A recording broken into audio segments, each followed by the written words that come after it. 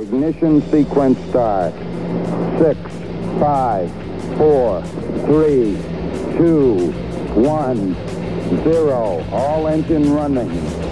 Liftoff. We have a liftoff. 32 minutes past the hour. Liftoff on Apollo 11. Hey, everybody. Welcome back. Standing by the show, episode number 99. One away from 100. I didn't think that would ever happen, but here we are. Or should I say, here I am, because I am by myself. You can play a little sad violin for my co-host. Joe is at work today. He's unavailable. So I was kind of hoping to do a live stream for today, but those of you who listened to Monday's episode know that YouTube came down hard on my YouTube account, and I can't post anything or I can't stream anything for a whole week. So hopefully next week we can do some kind of live stream. I think it'd be a lot of fun. I really enjoy doing the live streams because I'm able to kind of show some video elements, and I'm able to kind of just show you guys more things than just over a traditional podcast. So maybe we can do something next week on the next Friday if they'll let us. You know, we'll see. I have to figure out a way to talk about this illness without them blocking it, because every time I mention it on YouTube, I get shelled. I don't know what it is, but it's the strangest things. It obviously got my last one, and then when I talked about the Joe Rogan controversy, that got shelled. But I've said way more controversial things than that on this show, and those are fine on YouTube. I don't know. I'm saying something incorrectly on the on this podcast, and it goes to YouTube. I don't know, but hey guys, thank you guys so much for tuning in to this episode of the Standing Brothers Show, episode number 99. I can't speak today. I need Joe here. Joe's the anchor to all this. But you can go ahead and check out all the links down below to all of our cool stuff. I know that we got a cool Patreon down there where you can listen to the episodes a day early if you shoot us a few bucks a month. Good way to support the show. Also get a cool T-shirt, something another way you can support the show. But it also, you get to wear something, get a nice cool swag. You can get that pretty cool Outrun logo on a T-shirt. I've got one and love it. So you can do that as well. Also, check out my Twitter. You can follow me on Twitter at @JStandard_. You can follow Joe at Joe Stanberg. But thank you guys so much for listening. Thank you guys so much for hanging out with us. I don't have a whole lot to talk about in this episode, mainly because I'm doing this kind of last minute. This episode really did sneak up on me. The Friday ones kind of sneak up on me. I get so busy throughout the week, but I'm having a pretty good week this week. Hope everybody else is as well. I'm trying to use this platform as maybe a little bit more bit of a chance to kind of spread some positivity and to spread a lot more love out there. I'm trying to white pill some people. That is really the message that I'm trying to spread. Not only it comes to things in politics and things going on in this world, but just some genuine positivity and some genuine hope. I think we're missing a lot of that in the world, and just kindness. I think that is the one thing that we are missing in this world, towards like-minded people, but also people that are not like-minded. I just think that we need more of it. I think that we're missing it. I've been trying to do that myself in my personal life. It's not easy. It's not easy. It's not easy to forgive those people who have wronged you or wronged your family. It's a struggle of mine. Those who've wronged friends and everybody else. It's not easy, but it's something that I think that we're all called to do, and it's to take the higher ground and kill them with kindness. I've been challenged. I'll say that. I've been challenged this past few weeks about that. And boy, is it taxing. It's not easy, but it's the right thing to do. And I think in the end, kindness and love will always win on that. So I guess some stories I want to talk about. I got 3 big things I want to mention. I don't know how long this podcast is going to be. Could be 10 minutes, could be an hour. But we're going to find out and we're going to see. So I'm at work today. And I get a notification on my phone because I have my headphone, just kind of listen to music and just listen to some. I think I don't like some Oscar Peterson or like some jazz on today. I was just kind of vibing with that.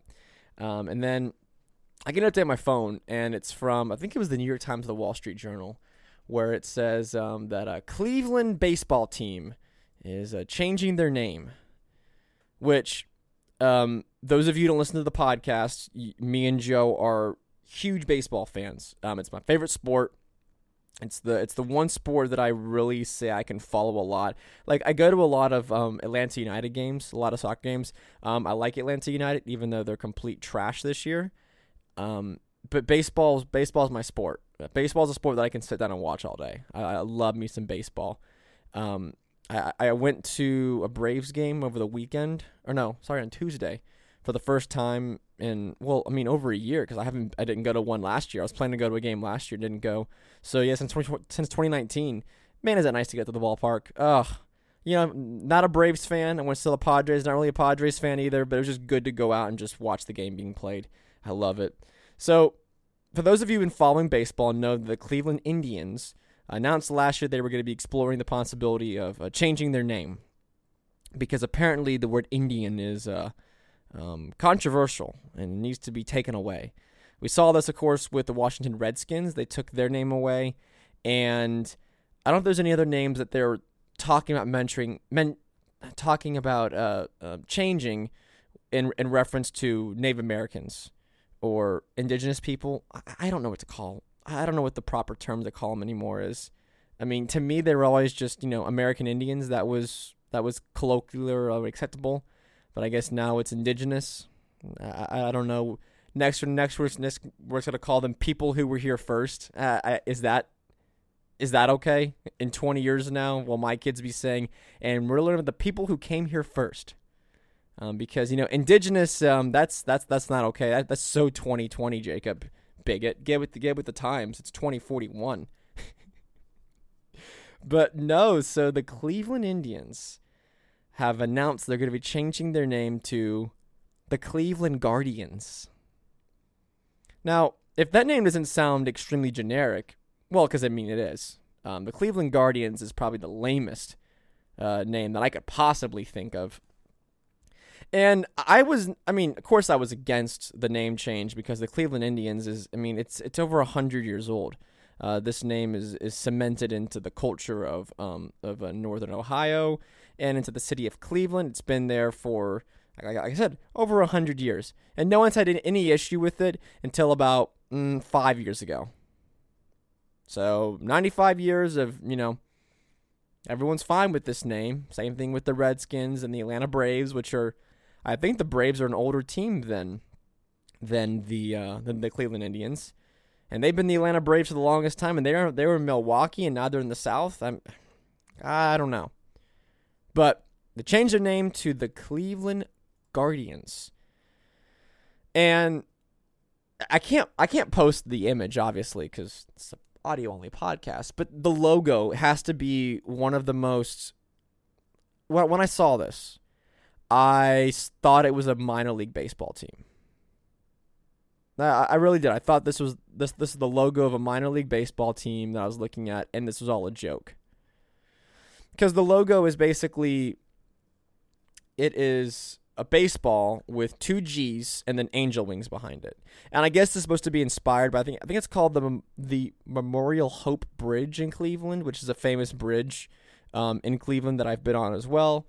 There are these statues on it. They're called Guardians, apparently, and then they have like this sort of crown thing on the side of their head that has these like wings coming off it, and this is what they're going to be named after, is these figurines off a bridge. I know. Very exciting. Go Cleveland Bridge, people. Yeah. Wait, what? I saw this and it made me sad. It made me just kind of took all the wind out of my sails. Because when I talked about, I don't know if I've mentioned on this podcast, but I've mentioned to people who follow baseball, I said that if they change the name of the Cleveland Indians, of course I'm against that, and I don't think they should. But do something cool with it. Like, you have the Great Lakes, so there's plenty of things to name off of the Great Lakes, because, Cleveland, if you've been to Cleveland, it's right there on the Great Lakes. The Rock and Roll Hall of Fame is right there. Awesome. Rock and Roll Hall of Fame, you got to be a music. I would say if you're more inclined to know a lot about music and all the different bands and the different artists who've come before, past and present.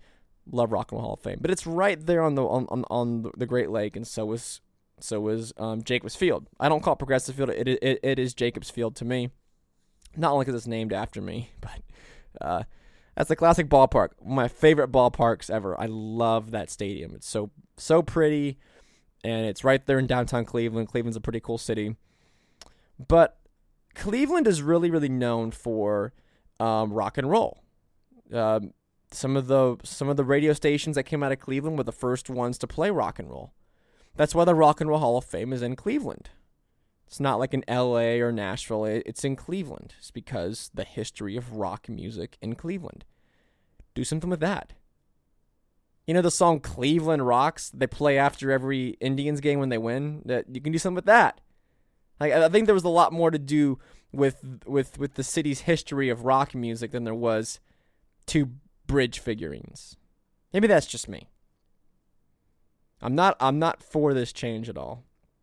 I tweeted out today. I said I refuse to call them anything but the Indians. Like, I'm going to obviously once they start putting this Guardians merch out, which I will say the font is very similar to the Cleveland Indians font, which I say is at least that's a good thing. But, I mean, once they start releasing this Guardians merchandise, I'm going to be buying up all the Indian stuff. Because I'm going to keep it. Like, I have 2 Chief Wahoo hats, and I have one regular cap that has the C on it for Cleveland, and it has the All-Star patch, because in 2019 they hosted the All-Star game. Those 2 are going to become, like, I don't know, like immortalized things soon. Like, I might stop wearing my Chief Wahoo hat because it's not going to be fun anymore. Like, I went to the stadium in 2019. I couldn't find the Chief Wahoo stuff anywhere. Obviously, Chief Wahoo was phased out a couple of years ago. I think like in 2016, 2017, they phased out the Chief Wahoo and went to the boring C, which, I mean, I will say the C is not a terrible logo, but, man, Chief Wahoo was classic and iconic. So be the lookout for that. As far as this, we have to change the name because it's racist. Well, I'm going to give a quick little history lesson. Just briefly.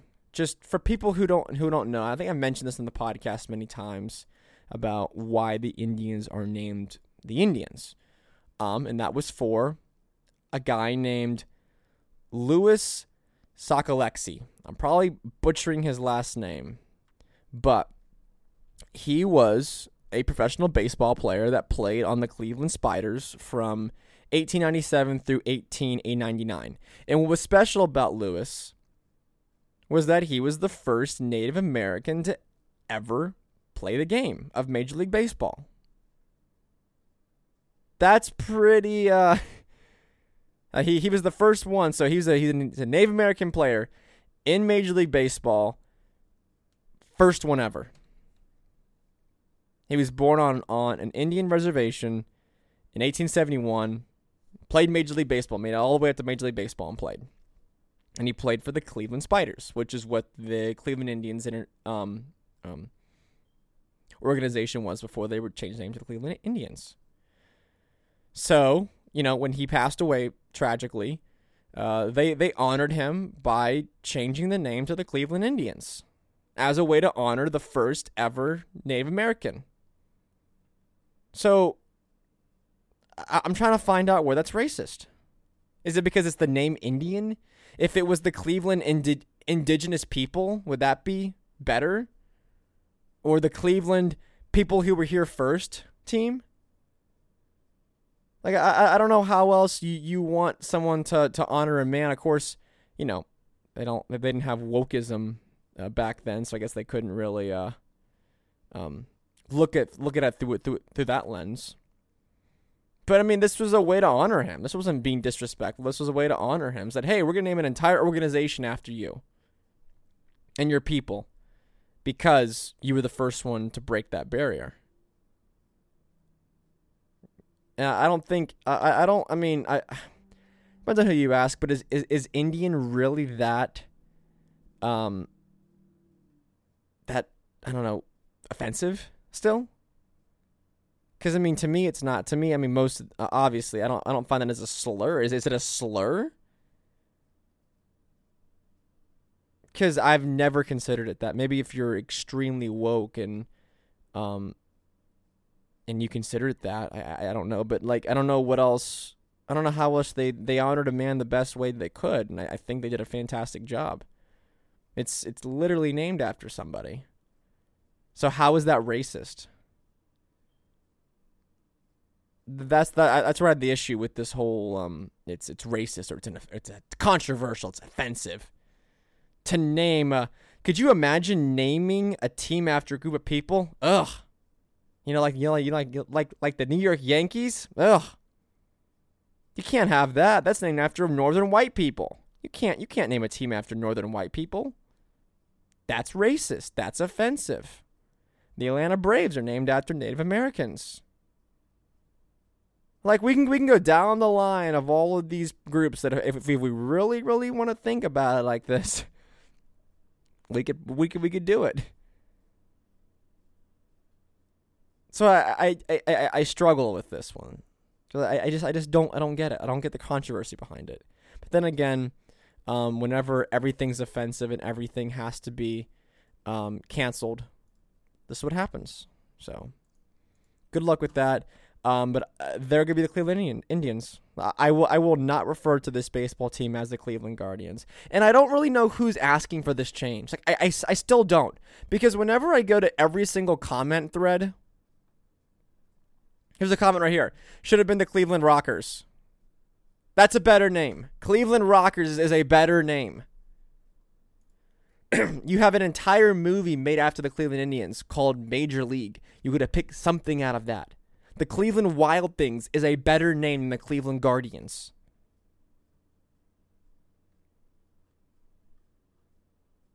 I can't picture who wants this to change. Yeah, here's a comment right here. When are the Yankees going to change their names? As a Northerner, I'm offended.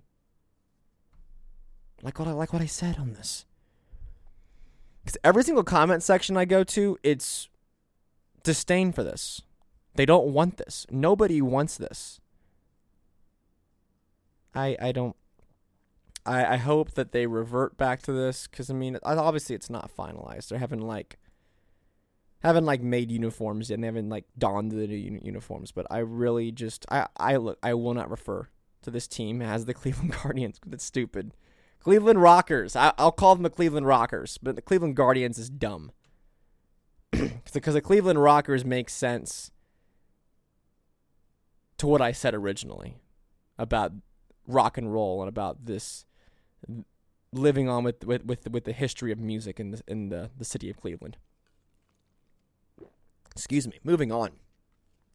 I got some good news here. I'm trying to lay off of the talk of the Modelo virus because it's just so depressing sometimes. And sometimes, I get it. Yes, I need to talk about new things, and I'm working on some stuff as far as this Delta Airlines variant, this Delta Airlines plane version of the illness. I'm working on that. Still a lot of stuff that's coming out about it, as far as the medical procedure, stuff like that. All that's coming. But I have some good news, though. As someone who I'd consider myself a music snob, I would. I fully endorse that. I stick my nose up at music that's trash and I don't like, and sue me. I don't care. I don't care. But there is some good news, and it's some good news from one of the greats, Eric Clapton.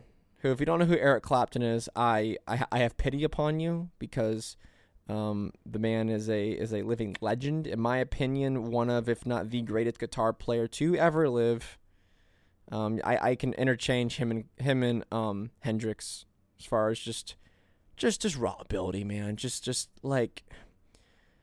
he's so knowledgeable of the instrument, and he's just been around forever, and just, Derek and the Dominoes and Cream and all of his other bands he's been in, just one of the greats.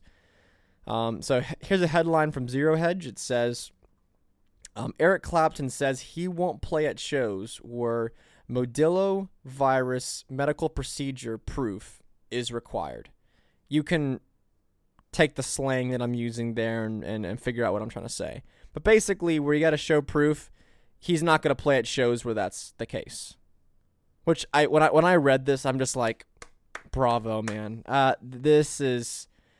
We need more of this. We need more of this. It says here that Clapton said on Wednesday that he will refuse to perform at venues where proof of you-know-what is required after the Prime Minister Boris Johnson announced the introduction of the passport from September for certain events and venues. So basically, Boris Johnson, Clapton is English. Boris Johnson, the Prime Minister of England, basically came out and said, hey, you guys get the prove medical status of this of this illness with a passport, and it goes into effect in September for certain venues. And Clapton says, if that's the case, I'm not playing. I'm not going to play at shows like that. Here's what he said in response to that. Following the Prime Minister's announcement on Monday, the 19th of July 2021, I feel honor-bound to make an announcement of my own. I wish to say that I will not perform on any stage where it is a discriminated audience is present. I reserve the right to cancel the show. He doesn't want the audience to be split up. He doesn't want somebody who has not undergone this for whatever reason. And Clapton's been pretty actually vocally against this procedure. Because he got it. So he got the AstraZeneca version. And he had a disastrous experiment. He said he blames the propaganda for pushing this 2-dose experiment on him, is what he calls it. He had a pretty tragic experience from what I heard from it. Kicked his butt. And I think that he's done with it. And what I like about a lot of these musicians from this kind of, because Clapton was big in the 60s and the early 70s, kind of with that, not really, he wasn't a part of really like the British invasion of like the Beatles and the Rolling Stones and the Zombies and those kind of bands that came in the early to mid 60s, but he was big in the 60s. And what I'm seeing is that from him and then guys like Van Morrison, who I don't think Van Morrison is a libertarian at all. But Van Morrison put out a song several months ago, I think it was last year. It was called No More Lockdowns. You can go listen to it. Basically, it's just a simple little song where it's just him and he's just like, no more lockdowns. He's just singing. That's what he's singing. He's like, give folks their freedom back. And I see Clapton doing kind of the same thing here. And I kind of commend them a little bit. I mentioned this to my family. Other people are talking about this as well. Is that this kind of 60s generation, this hippie generation of freedom that a lot of them spouted in love and freedom, thankfully that's carrying over to now. Like, the morals are the same. A lot of the hippie generation, you saw this with like the Beatles and a lot of those bands, was this sort of freedom. They were against the Vietnam War, rightfully so. They got that one right. Everyone else got that one wrong, but I mean the hippies got the Vietnam War right. They got war right. They got a lot of things right on this regard. And I'm glad to see that the ones who kind of came from that generation, the ones who were actually, believe in it, are still right. Like, I'm not saying that the entire generation is right, because most of that generation is pushing this fear. So I'm not trying to say that everybody in that. I'm not generalizing the entire generation from the 60s and the 70s, but I'm seeing some big people come out against this, and I'm kind of for it. I like to see this, and I think that's where libertarians kind of miss is, obviously, Clapton and Van Morrison are kind of not really in the niche of modern music today. They're kind of in their prime. No, sorry, their best years are behind them, is what I'll try to say. But the way that they're able to kind of control art and culture still at their age, is a testament to their ability and to their cred as musicians and as celebrities and as influencers in the music industry and just music in general. Is that's what libertarians need to do, is that to infect culture in that way, so that way you can say this and people listen. Because when Clapton or Van Morrison opens their mouth, people tend to listen. Because it's Clapton and Van Morrison, duh. But this to me is a major white pill. Because could Clapton just go along with all this? Yeah, sure. He'd be saying nothing and moving right along. Nothing bad would have happened to him as far as publicity or as far as his ability to play these shows. Right? Because now that these booking agents are looking at him, he might take some heat from this, and he already is. I mean, he got destroyed online for this. People saying he's not caring about his fans, and that if he really cared about his fans, he would make sure he'd go along with the restrictions and blah blah blah blah. So he took a risk. This is a risky statement to come out and say, which is why I will always praise this. I'll always come out in support of this. Because we need more of this. We need more people who deep down inside know this is all bullcrap, and deep down inside know that these measures are hurting people more than they're helping people. There's a great post that Glenn Greenwald put up, where saying the same thing that I'm saying, that I think he gave the example of if we lowered the speed limit down 40 miles per hour on the highway, we would save thousands of lives, more than likely, because, traveling at a slower speed, less energy in the car. So when a car crashes, much easier to just survive a fender bender at 25 than it is at 65. So you would save thousands of lives. But of course, no one would ever do that. Why? Because the risk to benefit ratio is all out of whack. You would never be able to get anywhere going 25 miles per hour. And we all understand this. Everybody gets this concept of risks and benefits. Everybody understands this. You know why? Because we do it every single day. That's why we don't drive at 25 miles per hour on the highway everywhere we go. It's because for us, the risk of dying or the risk of severe injury, extremely small as that is not greater than the benefit of getting there, of getting to where I need on time or quickly, or having my entire life based around that time and that speed and that risk. We all understand this.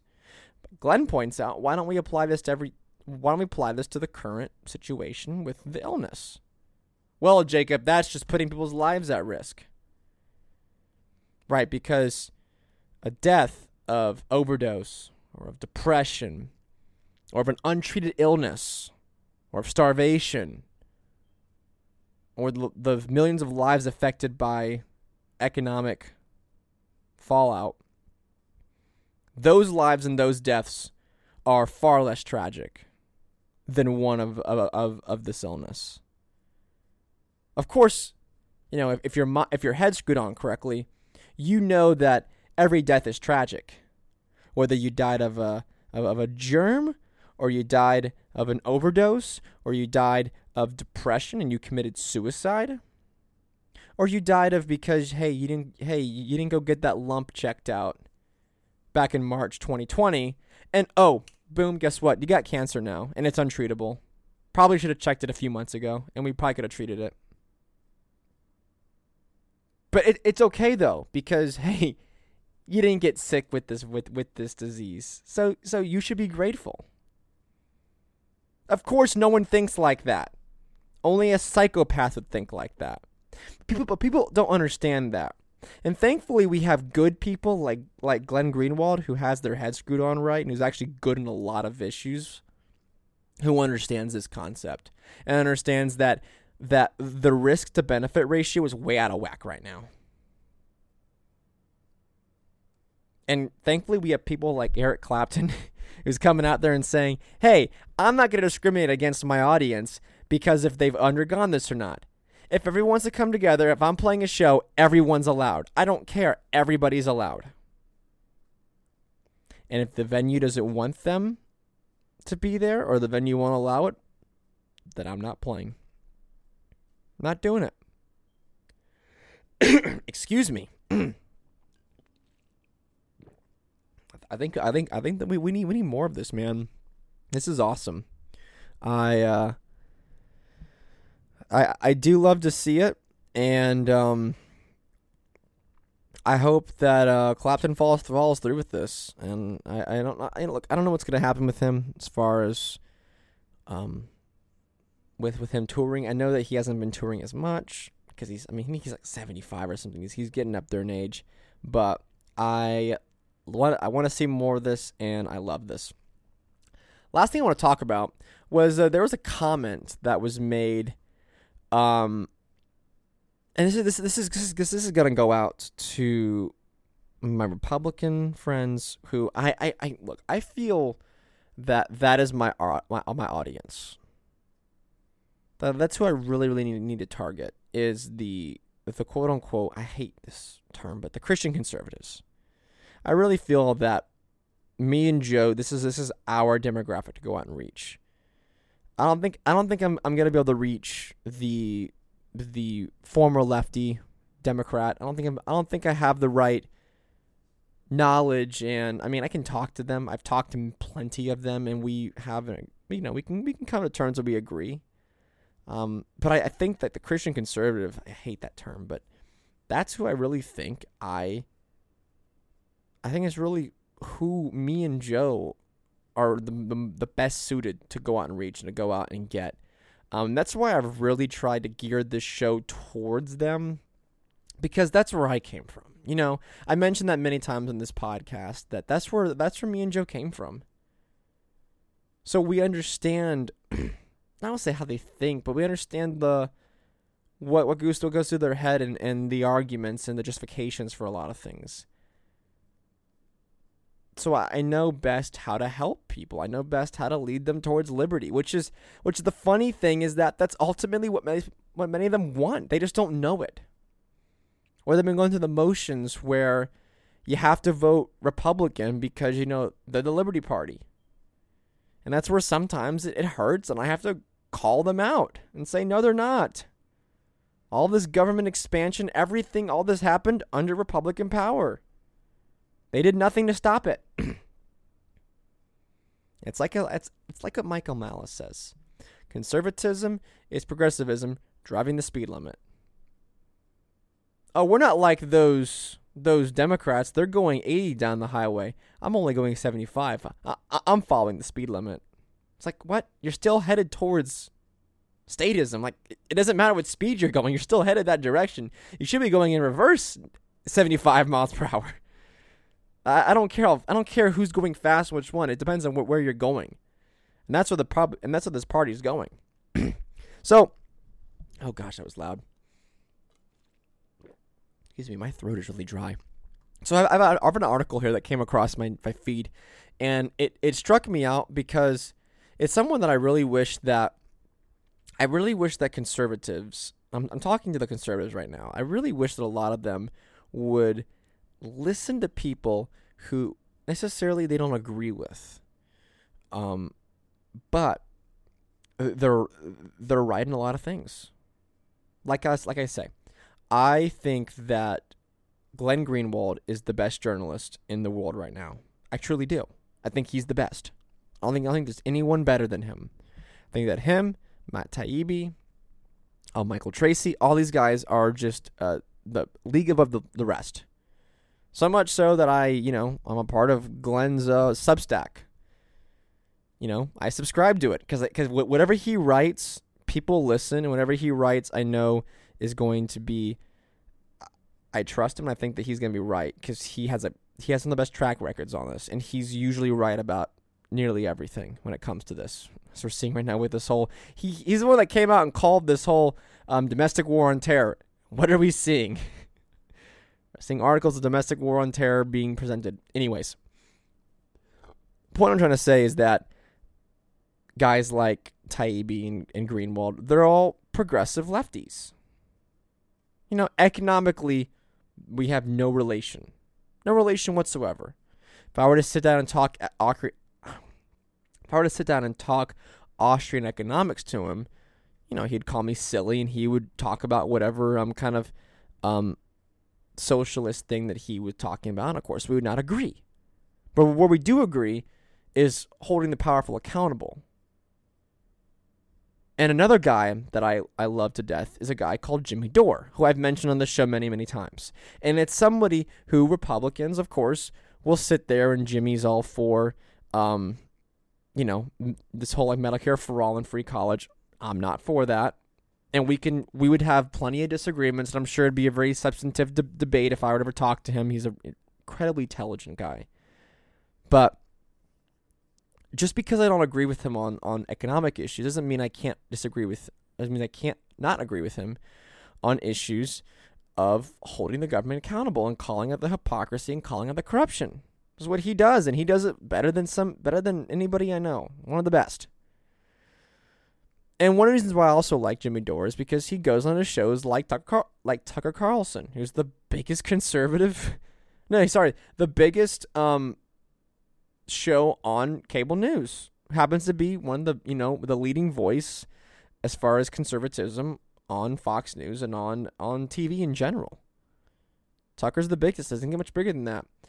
Could you imagine anybody else going on a Tucker show and having an honest conversation? By the way, Glenn Greenwald goes on there all the time too. So you have Glenn Greenwald and you have Jimmy Dore, two progressive lefties who Tucker and him normally would disagree on numerous things. But you know what they do? They find the common agreements. They find what really, really matters right now, and they talk about it, and they agree on that. Because they understand that the infighting as far as some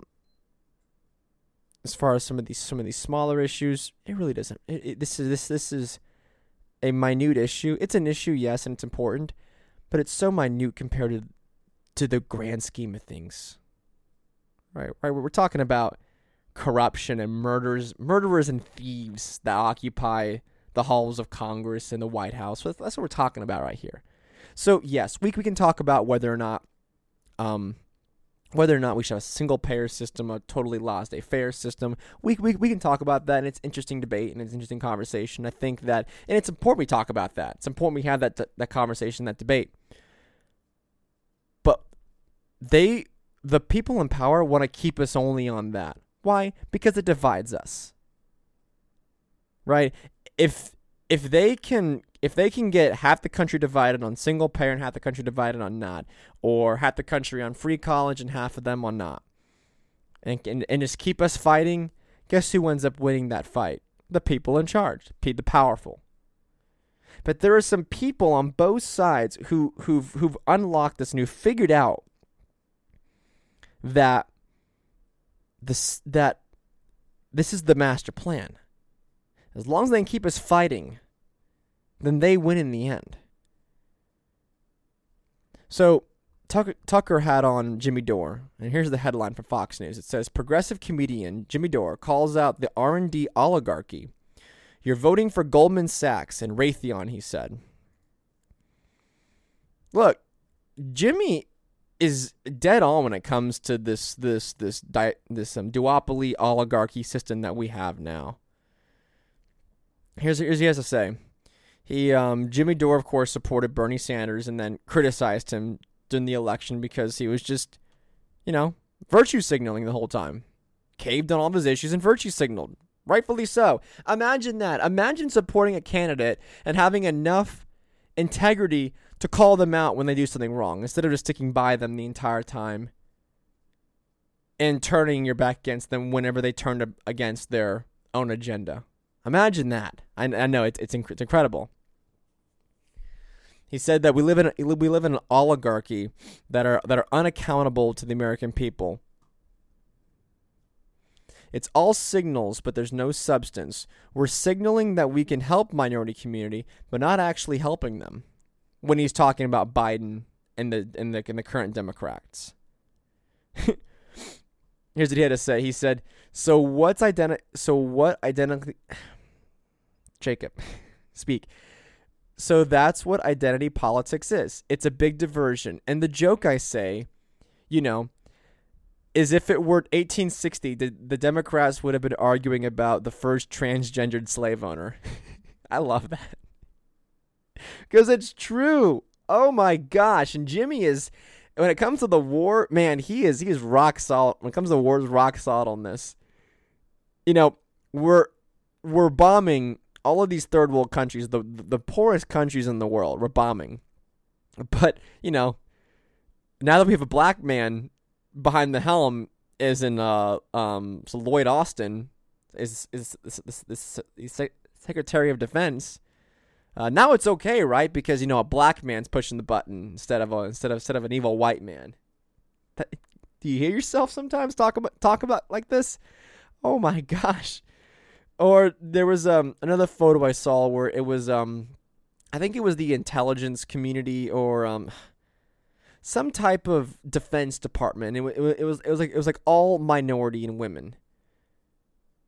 And you remember those memes that came out whenever Biden won the election? It was like the drone, and it was covered in the BLM and the rainbow flag, and like the whole BLM fist, and the Black Lives, all that kind of stuff is all covering this drone, and while it airstriked a wedding in Afghanistan or whatever, or Yemen, and people, it was a funny meme, but it's true now. You have this incredibly diverse cabinet of, minorities and women, and okay, you got that. We're still bombing people in the third world. We're still causing war crimes in the third world, in the Middle East. So what's changed? Just because you have a different person at the helm, nothing's changed. It's all identity politics. They had no intention of changing everything. You know what they did with the whole wokeism and why this is all a plot? Is to distract you guys. It's to keep us fighting about this. The Cleveland Indians baseball team, great example. They would rather us keep fighting about the Cleveland Indians baseball team and whether or not Aunt Jemima is racist and whether or not the Quaker Oats man is racist to Quakers if they're still around. They'd rather us keep fighting about that. Never mind the fact that we're committing war crimes in the Middle East. Millions dead at the hands of us. Never mind that. What the big issue in America is whether or not someone kneeled at the national anthem. Oh, the humanity, the tragedy. That's the big issue. You need to have a whole Fox News, a whole CNN segment about that. Fox News said it's wrong. Boom, CNN's going to do a rebuttal. There's your evening news. Did you learn anything? Are you well informed? Do you feel like you're a better person because you've listened to some idiots on the television tell you about how important it is to care or not to care about someone kneeling for the national anthem? Or the character or mascot on a box of pancake mix. Do you feel enlightened by this subject that we have all graced you with? Whether or not the racist connotations of a baseball team logo and mascot. Do you feel like you are a better person because of this? Do you feel that you are enlightened because of this conversation? Either side. You're not enraged by this? Well, you're probably a racist then. Oh, you are enraged by this? Well, you're on the right side of history, according to some people. Do you see the problem here, folks? Do you see the issue that I'm trying to present to everybody? As long as they keep us fighting, as long as they can keep us at each other's throats on things that don't freaking matter. Yes, I did 20 minutes on the Cleveland Indians baseball team. Just because I don't want them to change the name. I'd rather them not. Does it matter? No. I wanted to mention it because I had some ideas to improve the team. And I want to set the record straight about it. Does them changing it to the Cleveland Guardians have any bearing on my life at all? No. Do I care? Not particularly. I just wanted to say my piece about it, and that is it. I do not care. I will not boycott the team. I will not do anything like that. You know why? Because the bigger issue at hand is what Jimmy Dore is trying to tell us right here in this article. I will link it down below. You guys can go watch the segment as well. Dore called out the Washington establishment for being beholden to corporate interest. No matter their populist rhetoric on the Democrat side, he argued many voters captivated by certain politicians. However, Dore argued, they often end up disappointed when their candidates align with Speaker of the House Nancy Pelosi and the corporate interests of the enormous defense contractors Raytheon or the Wall Street titan Goldman Sachs. That's who you're voting for. There's a whole article about how all of these industries that Nancy Pelosi is trying to regulate, she really owns stock in. So we're trying to hurt these industries, trying to steal money from them. Why are you buying stock in these companies? That would be like me saying, hey, we're going to regulate the coal industry out of business, but I'm going to buy a bunch of stock in coal. Does that make any sense? Or, hey, we need to get rid of fossil fuels, but I'm going to own millions of dollars in Chevron and Exxon. Does that make a lot of sense? So when you're voting for someone inside the Democratic Party, Dore says, you're voting for Goldman Sachs and Raytheon. I can't argue with that. He's 100% true. And the moment that people realize this on both sides, because here's the thing, right? The thing is that solid-minded people on both sides agree on more than they disagree. I've always said this. I really do feel the average person has, when you break it down, you break down the tribal red and blue R&D, and when you really break this all down, people who are not completely indoctrinated and people who are not completely sealed to one side for whatever reason, whether it be you're totally woked out college student or professor, or you're completely so GOP crazy people on the right. When you really break this down, I really think that people agree on more than they disagree. I truly do. And even if they don't, I think that a lot of people, when asked about it, like here's someone I always say to people, I try to find them one issue that is like a non-negotiable issue. For myself, it's abortion. Could be controversial here. I'm pro-life all the way. I don't see any gray area on this issue. A lot of people agree with me. A lot of people don't. Okay. Here's what I will say though. Abortion is the one issue where there's not exactly like someone on the fence. Someone's like, I don't know if I'm really pro-choice or pro-life. I've not made up my mind yet. And there's not somebody who's like, well, I'm an abortion centrist. No, you're either uninformed on the issue or you pick a side. And there's very, very few people that are uninformed on that issue. People are pretty divided on this issue, which I think is a great issue to talk about when it comes to this next thing I'm going to talk about. When we don't have things in common that we can agree on, and we can't come together on, what's the other solution? Divorce. Right? We can separate. We can say, hey, on this abortion issue, there can be no debate. There can be no agreement. And that's how it is on both sides. Because it's kind of a big issue. I mean, let's just be honest. It's kind of a major issue on both sides. I tell people, I say, do you want to have a structure in place where someone has the ability to enact this issue that you disagree with, whether it be abortion or something else? Of course, people would say no.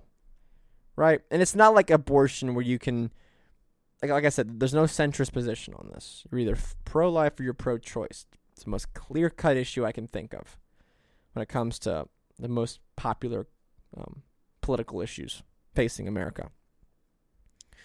That's a pretty good issue, if you truly believe in all that, to have some kind of national divorce over, right? I don't want to live with people who think it's okay to to go against what I believe on this issue, as if they probably don't want to live with my views as well. Hey, that is okay. That go. I don't go. Leave me. Divorce. That's what we need in this society. Because there's some issues though where we're never going to agree. And sometimes, hey, that's okay. Because in in a place where we can all come together on these issues where we do agree, there's not that other side to take it away. If I'm trying to make sense with that.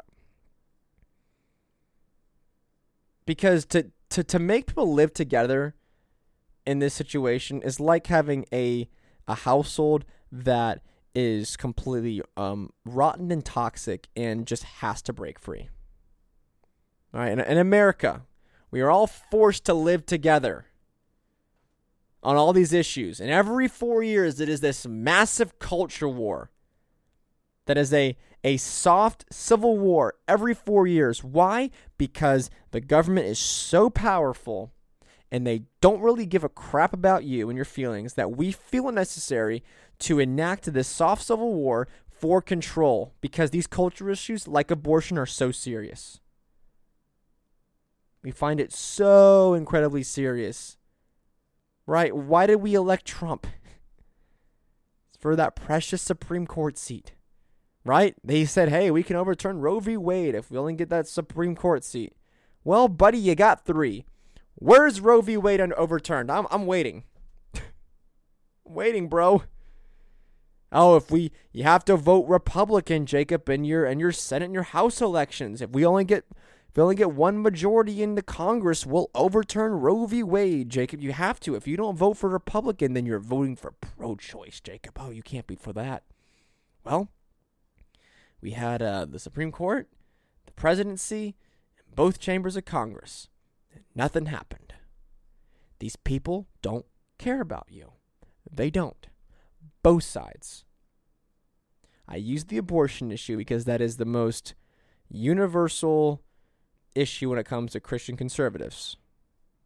Like I'm hard pressed to find a pro-choice Christ follower out there. Hard pressed. Pretty tricky to find someone. These people don't care about you. They don't.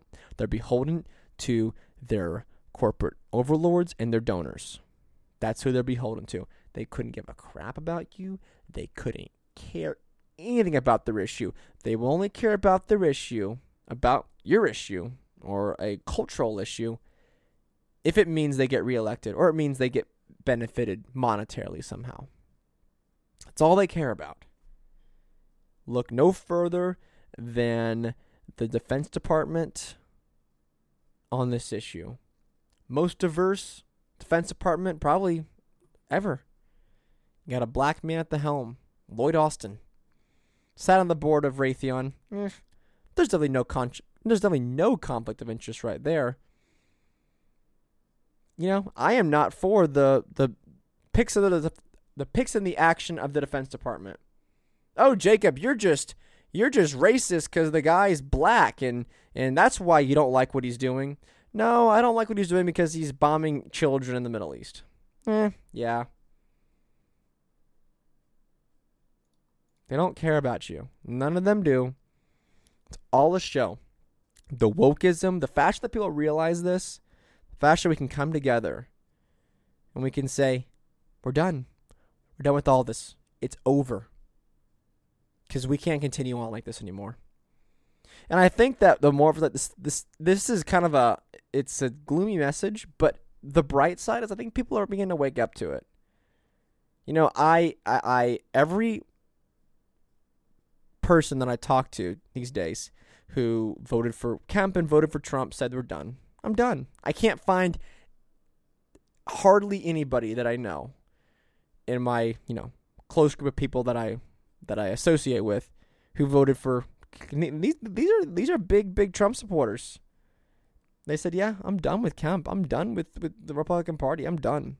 They've ruined it with Trump and all them ruined it for me." I tell them about Shane Hazel. Man, they love it.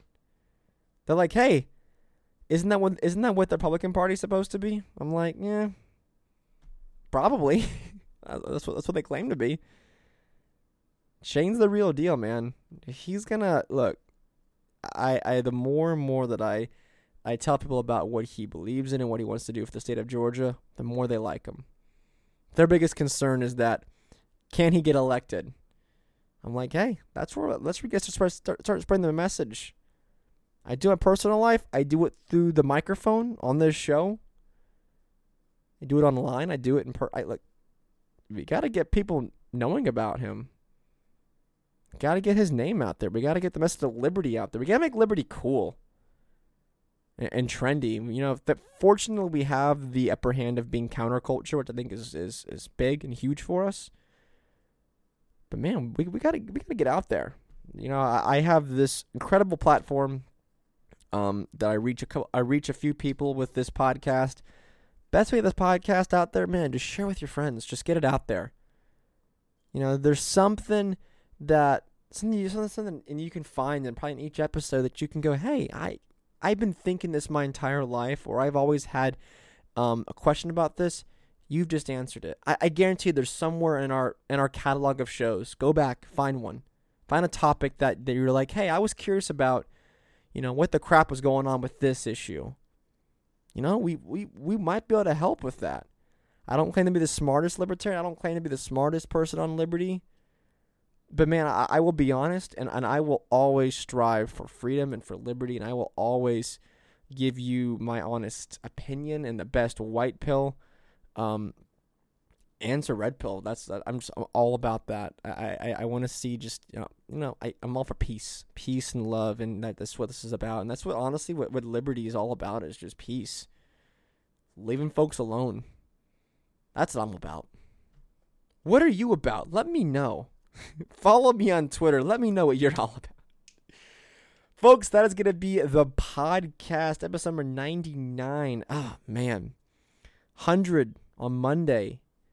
If you want to listen to the 100th episode on Monday, maybe, I don't know what we're doing on Monday. We're going to be a surprise. I think we might do something fun. I don't know what Joe's plans are for Monday, but maybe we'll do something cool.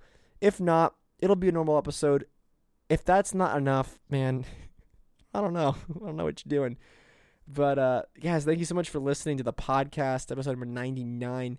Check back on Monday for a new episode number 100 of the Standing Brothers Show. Go check out Joe's show, The Joe Show. I think he talked about the plot to kidnap Gretchen Whitmer, the governor of Michigan, was actually entrapment done by the FBI. Pretty interesting stuff. Joe kind of digs into it.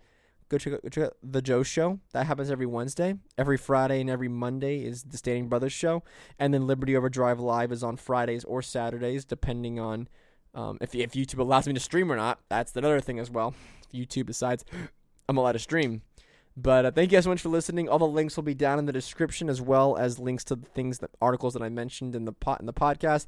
Thank you so much for listening to this. Be sure to follow on Spotify. Leave us a comment but leave us a rating on Apple Apple Podcasts, and I will catch you guys all later on Monday. Take it easy. Tranquility Base here. The Eagle has landed. Roger, plane. Tranquility, we copy you on the ground. We got a bunch of guys about to turn blue. We're breathing again. Thanks a lot.